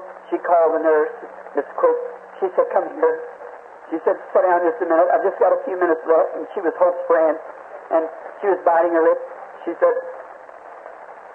when you get married, I hope you get a husband like mine. And you know how it made me feel. She said, he's been good to me. We've loved each other the way we have. And said, I hope you get a husband like mine. I turned my head. I couldn't stand it. First sort of walked out of the room. I walked over to her. I said, sweetheart, you're not going to leave me, are you? And she said, oh, Bill. She said, you've talked about it. You preached about it, but you don't know how glorious it is. She said, just before you called me, it was something white was taking me home. I was going down to a great big place where there's pretty trees and big birds and swings. I was just perfectly at peace. Being taken to my home, I believe she's seen paradise as sure as I'm standing this platform. She said, you've talked about that wonderful Holy Spirit, Bill, but you don't know how wonderful it is when He comes across. That's the reason I'm for it, brother. I know it's real. I've seen it at the end of the road. Yeah, you call it if you want to, but let me die once. That's the way I want to go. Yes, sir. He said, oh, you don't know how wonderful it is. She said, sweetheart, you know I'm going, don't you? And I said, yes. She didn't mind going. She said, oh, it's all right, Bill. I hate to leave you and the children, but oh, how wonderful that place is over there. She said, I want to go back. And she said, you know why I'm going, Norton? Oh, that's what killed me. I said, yes, honey, I know it. I said, if we'd have minded God instead of your mother, it wouldn't have been this way. I said, I'm going with Him, don't you worry. She said, promise me that you'll preach it as long as you live. I said, so help me, God. I said, I'll do all that I can, honey. And she said, I want you to do a few things for me, will you? I said, yes, I'll try it. I said, I'll do all I can. And she said, you remember that time when we was in Louisville and you wanted to buy that rifle to go hunting? And I just love guns. And it's taken $3 to make a down payment on it. And I said, yeah, I remembered. She said, we didn't have any money to pay for it. And I said, no. She said, sweetheart, she said, I wanted to get you that rifle so bad. She said, I've been saving for about 8 months. And she says, after I'm gone, when you go home, look up on the folded bed on that paper, and you'll find the money there. You know, I bet you $1.75 saved towards it. Laying up there, you know what I felt when I picked up that $1.75 and looked at it. She said another thing. One time I bought the wrong pair of stockings for her. I never didn't know what kind of goods to call for, and I called for the wrong thing. She told me about that. Then she said, I don't want you to live single. I want you to promise me that you'll take my children and you'll get some good girl that's got the Holy Ghost and get married and she'll be good to them. And she said, so we won't have to be told about from pillar to post. And I said, honey, I can't promise that. I said, I love you too much to ever get married. She said, please, please. She said, you can't take care of that little girl, little Billy. I said, well, honey, don't make me promise that. She said, well, I know if you promise me, you'll do it. And I seen her going fast. And I said, sweetheart, are you going? She said, yes. I said, if I'm alive, I'll be on the battlefield somewhere preaching the gospel when Jesus comes. But if I'm not, I said, I'll be planted by your side. I said, when the dead in Christ rise, if I have not to be right with you, if I'm out in the field somewhere, and you go over, I said, you go over to the east side of the gate. You stand there when you see Abraham, Isaac, and Jacob coming up. You scream, Bill, just as loud as you can. I said, I'll get the children together, and I'll meet you there. She said, I'll be looking for you. She threw her arms up like that, and I kissed her goodbye. She went to be with God. That's my date with my wife. I'm living as true as I know how to keep it. Someday I'll be there, by God's grace. When I returned home, oh, how I felt. I just couldn't hardly stand it. They took her down to the undertaker yard, and they embalmed her body and laid her out. I was laying there that night. I happened to look. Somebody knocked at the door. Mr. Boyd come up. He said, Billy, but I hate to tell you the bad news. I said, so Frank, I know she's done it. In the morning, he said, that's not all of it. So your baby's down too. I said, my what? Sherry's down? I said, Sherry's down. So we just took her to the hospital, and Dr. Dale said she can't live just a little bit longer. I couldn't stand up. They picked me up. I sat in an old Chevrolet truck. We went out to the hospital. I jumped out of the car, started in. Nurse said, Reverend, ma'am, you can't go down there. So that she's got tubercular meningitis. She's caught it from her mother and went to the spine. Said, you can't go in there on account of the little boy. And I said, Nurse, I've got to see my baby. She said, you can't do it. When she turned her back, I went in anyhow. I went down there in the room, and there flies was in her eyes. There's a little old hospital out there. I took this little mosquito bar, what it was, shoot the flies away from her, and I looked down at her. Her little fat leg was moving up and down, looked like she was waving her little hand. I remember wife would put her on her little three corners and set her out there in the yard, and I'd come along, just the way I touched that little siren, she'd know it was me, and she'd just jump and go, goo, goo, goo. And I'd pick her up my arm, and she'd love me. I'd see my baby going, oh, I just couldn't stand it. I thought, oh, God, what can I do? What can I do? I knelt down, I said, Heavenly Father, please don't take her. Take me in her stead. I said, let me go. You're tearing me to pieces. Let me go.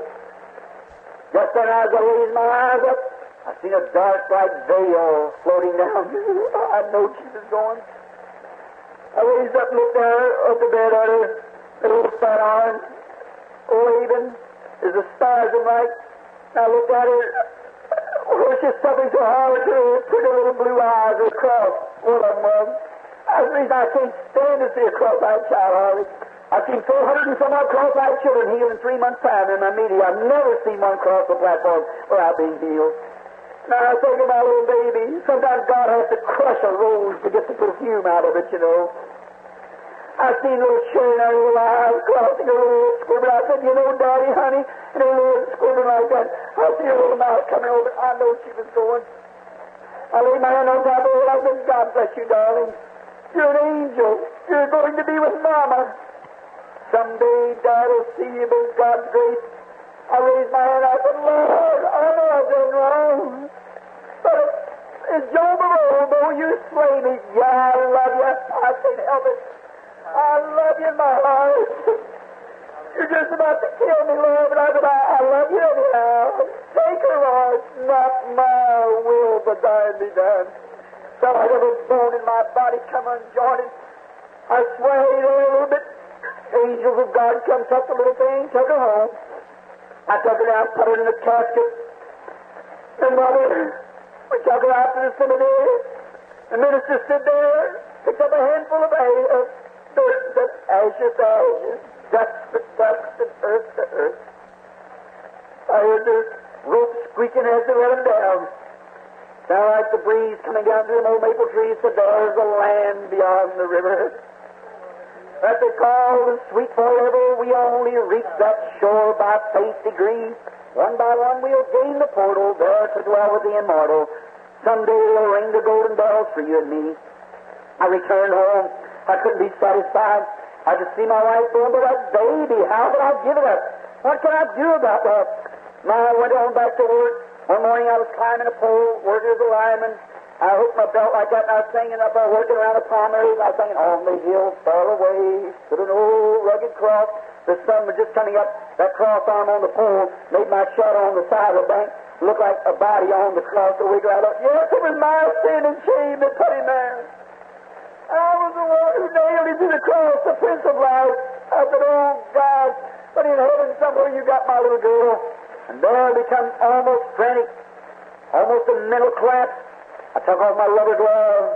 2300 is running right beside of me. I said, God, I hate to be a coward, but Sherry, honey, Daddy's coming to see you this morning. I started laying my hand down on that wire. Why, it broke every bone in my body. I don't know. Unless God had foreordained that this gift should go forth. The next thing I knew, I was sitting on the ground, perspiration running off my face. I took home my spurs, put them in the truck, went out and went home. As I went around the house, I picked up the mail. Went around the house, spent a few months to Paris. Turned cold weather, frost was coming up through the floor there. I wouldn't go nowhere. We didn't have very much, but what we had, she and I lived together with it. It was home, sweet home to me. I don't care how it was. It was her furniture, and I wanted to stay at home. When I went in the house, first letter I looked at, Miss Sharon Rose Branham, 80 cents, Christmas saving. Oh, my, all over again. I knelt down on the floor there. I started crying. I said, God, please have mercy upon me. I'll take my own life. I've been a warden. In the room I had a gun. I went in to get this gun. I put the shells in it. I pulled the hammer back on the gun. I said, Lord, I've gone wild. I don't know. I was out of my head. I put it up beside my head like this, and I said, Our Father, who art in heaven, hallowed be thy name. Squeezed that hammer, it wouldn't fall. I don't know. I can't even take my own life. I threw the gun down and shot a hole in the house. Oh, when I like that, and I thought, oh, God, well, I've gone crazy. I lost my mind. Now, so I'm on the floor. I went to sleep, and when I went to sleep, I dreamed. I thought I was out west here somewhere. I always loved the west. I had one of these big hats like the cowboys wear. I was going walking down to a prairie, and there's an old prairie schooner laying there, and the wheel broke down on it. I was singing, the wheel on the wagon is broken, sign on the ranch for sale. Well, like that. I looked down there, and there stood the most beautiful young blonde-headed woman standing there. Hair glowing, she's dressed in white. That's the prettiest girl I ever seen. I hit my head, I said, how do you do, sister? And then she said, hi, Dad.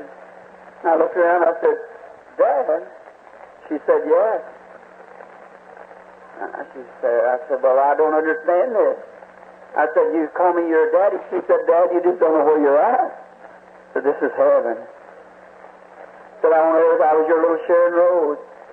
But don't you remember your teaching of immortality? I teach that there won't be little bitty babies like that in heaven. We'll all be one age and one size. The immortal, you have to always be that way. We'll just be, there'll be no real old people and no real little bitty babies. We'll just be one age, the youth forever. And she said, don't you remember your teaching of immortality? I said, you're not Sharon. She said, yes, Daddy.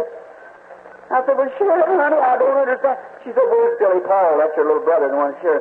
I said, well, I left him just a while ago, but I don't understand. She said, Daddy, Mother's waiting for you at home. I said, home? I said, honey, I never had a home. Branhams are vagabonds like. I said, I never had a home. She said, but Dad, you got a home up here. She said, turn, look this way. I looked back there and I seen the glory of God coming up. I see the great, big, pretty mansion there. She said, that's your home, Daddy. The Mother's waiting for you. She said, you go on, Mother won't see you. I want to wait here for Billy. And I took out up through there. I got to the door, and there she come out to meet me. She always did. Not sickly, not all drawn up, eat up with two burglars. She come out with her arms out, like black hair hanging down her legs, dressed in white. She said, held out her arms to me, and I run to her, grabbed her by the hands and knelt down. I said, oh, Hope, honey. I said, I met Sharon, didn't our darling make a pretty woman? I said, yes, Bill. She said, you're worrying too much, honey. I said, worrying? How could I keep from worrying? And she said, look, said, you're just worrying about Sharon and I? Said, don't worry about us. We're so much better off than you are. And I said, well, honey, everything's been going wrong and everything. She said, I know all about it. She said, now stand up.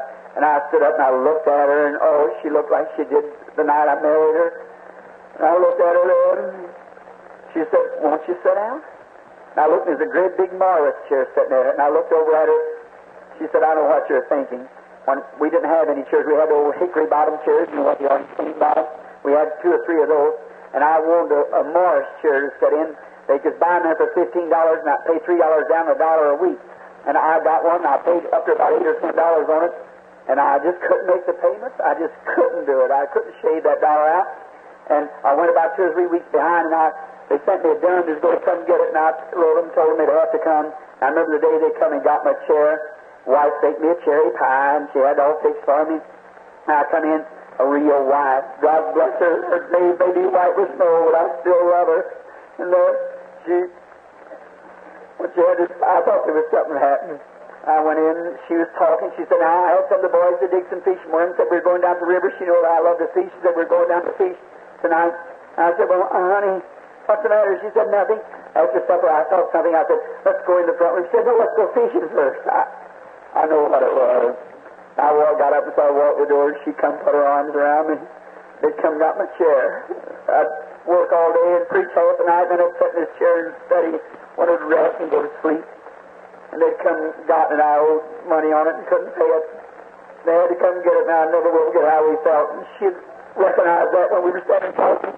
She said, you remember that chair they come and got? I said, yes, honey. She said, they'll never come get this one.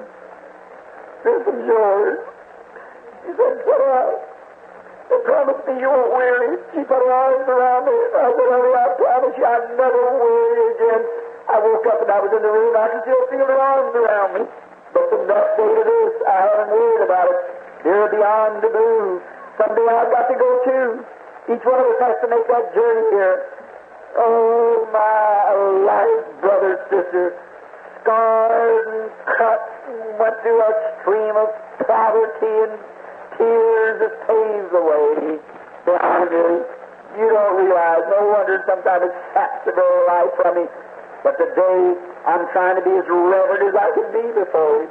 I'm trying my best, coming right back serving up same people that was considered trash at one time. They're my brother and sister, and I love them with all my heart, and I'm taking that gift and going day and night. Even here 2 weeks when it's nearly got me to a place I had about an hour and something sleep last night. What the matter? I'm keeping my promise to God just there. In the last parts of the country, wherever I can go with a reverent, sincere heart, I want to serve God until the day He calls me home. There's a beautiful home all over the sea somewhere. Some woman said to me not long ago, said, Brother Branham, when you go to get some rest?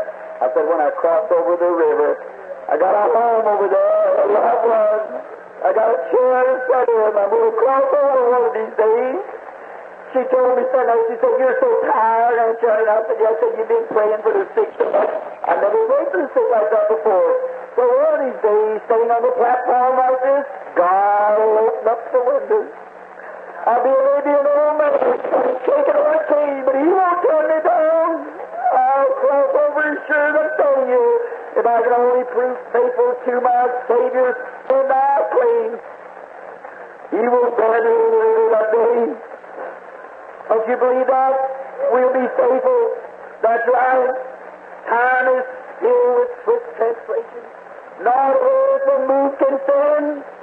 Build your hopes on things eternal. Hold to God's unchanging hand. Friends may come and go. One day, growing drear, precious Lord, linger dear. When my life is almost gone, that's only the last stand. Guide my feet, hold my hand. Precious Lord, take my hand, lead me home. Let me not listen to the Lord, but to my Savior.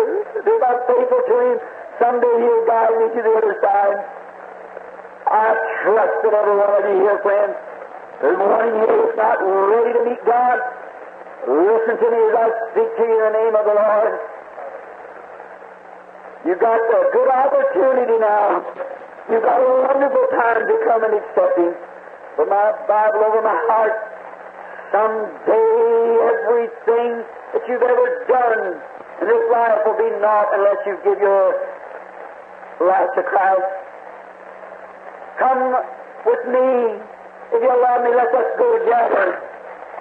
There waits for me a glad tomorrow. Sing it with me. Where gates are full swing open wide, and when I cross this veil of sorrow, I'll step up on the other side. Someday, beyond the reach of my fear, someday, God only knows just where I'm going. The wheel of mortal life shall stand still. That we shall go together on Zion Hill. Oh God, someday these wheels are going to stop this old body. All the mortal life will stand still. Then this soul, like a tooth coming from the body, being obstructed. These bullet threads of life that we're walking on will break through, and our souls will plunge into eternity. Help us, God. Help us today. Grant it, Lord.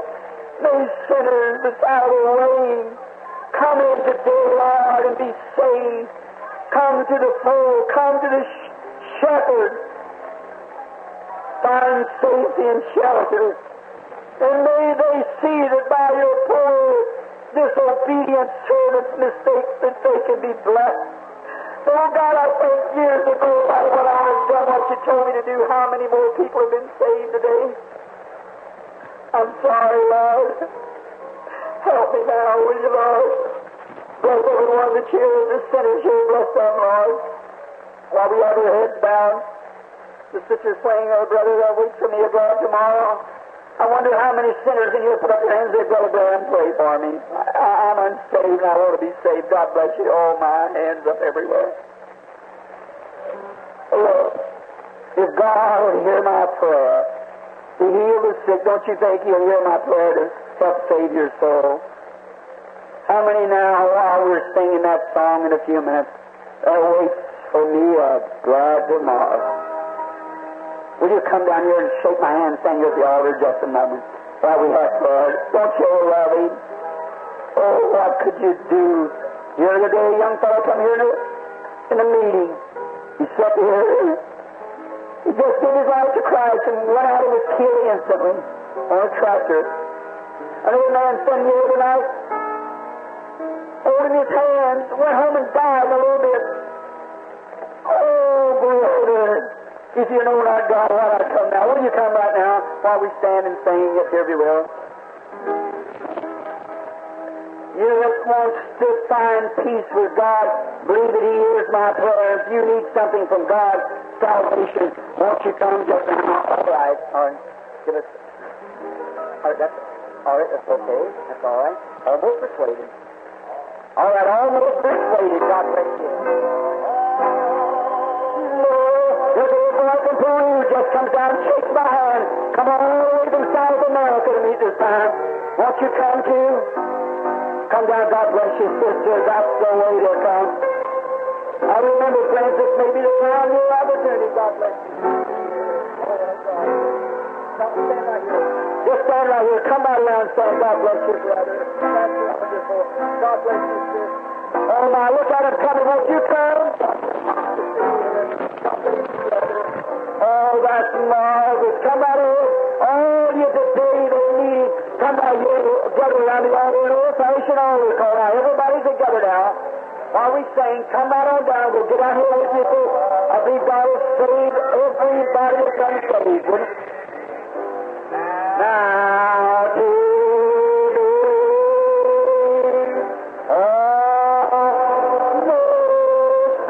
come right down this way, brother, so I can get to you just in a moment. Won't you come now?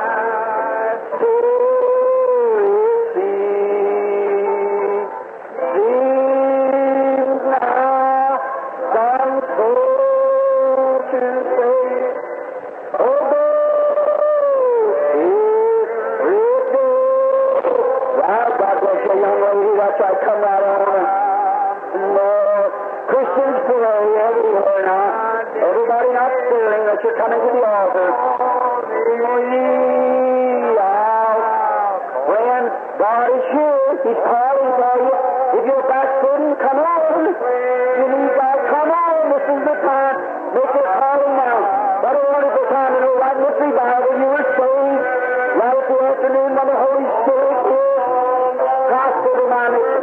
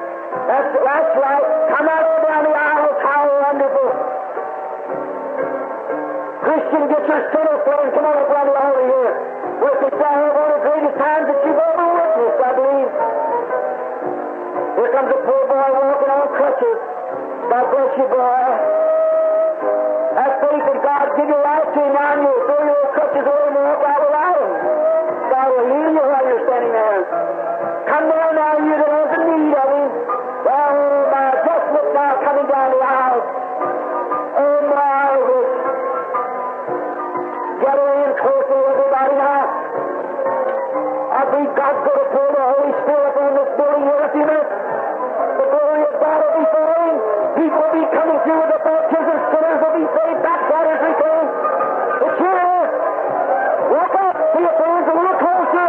Come on. Hallelujah.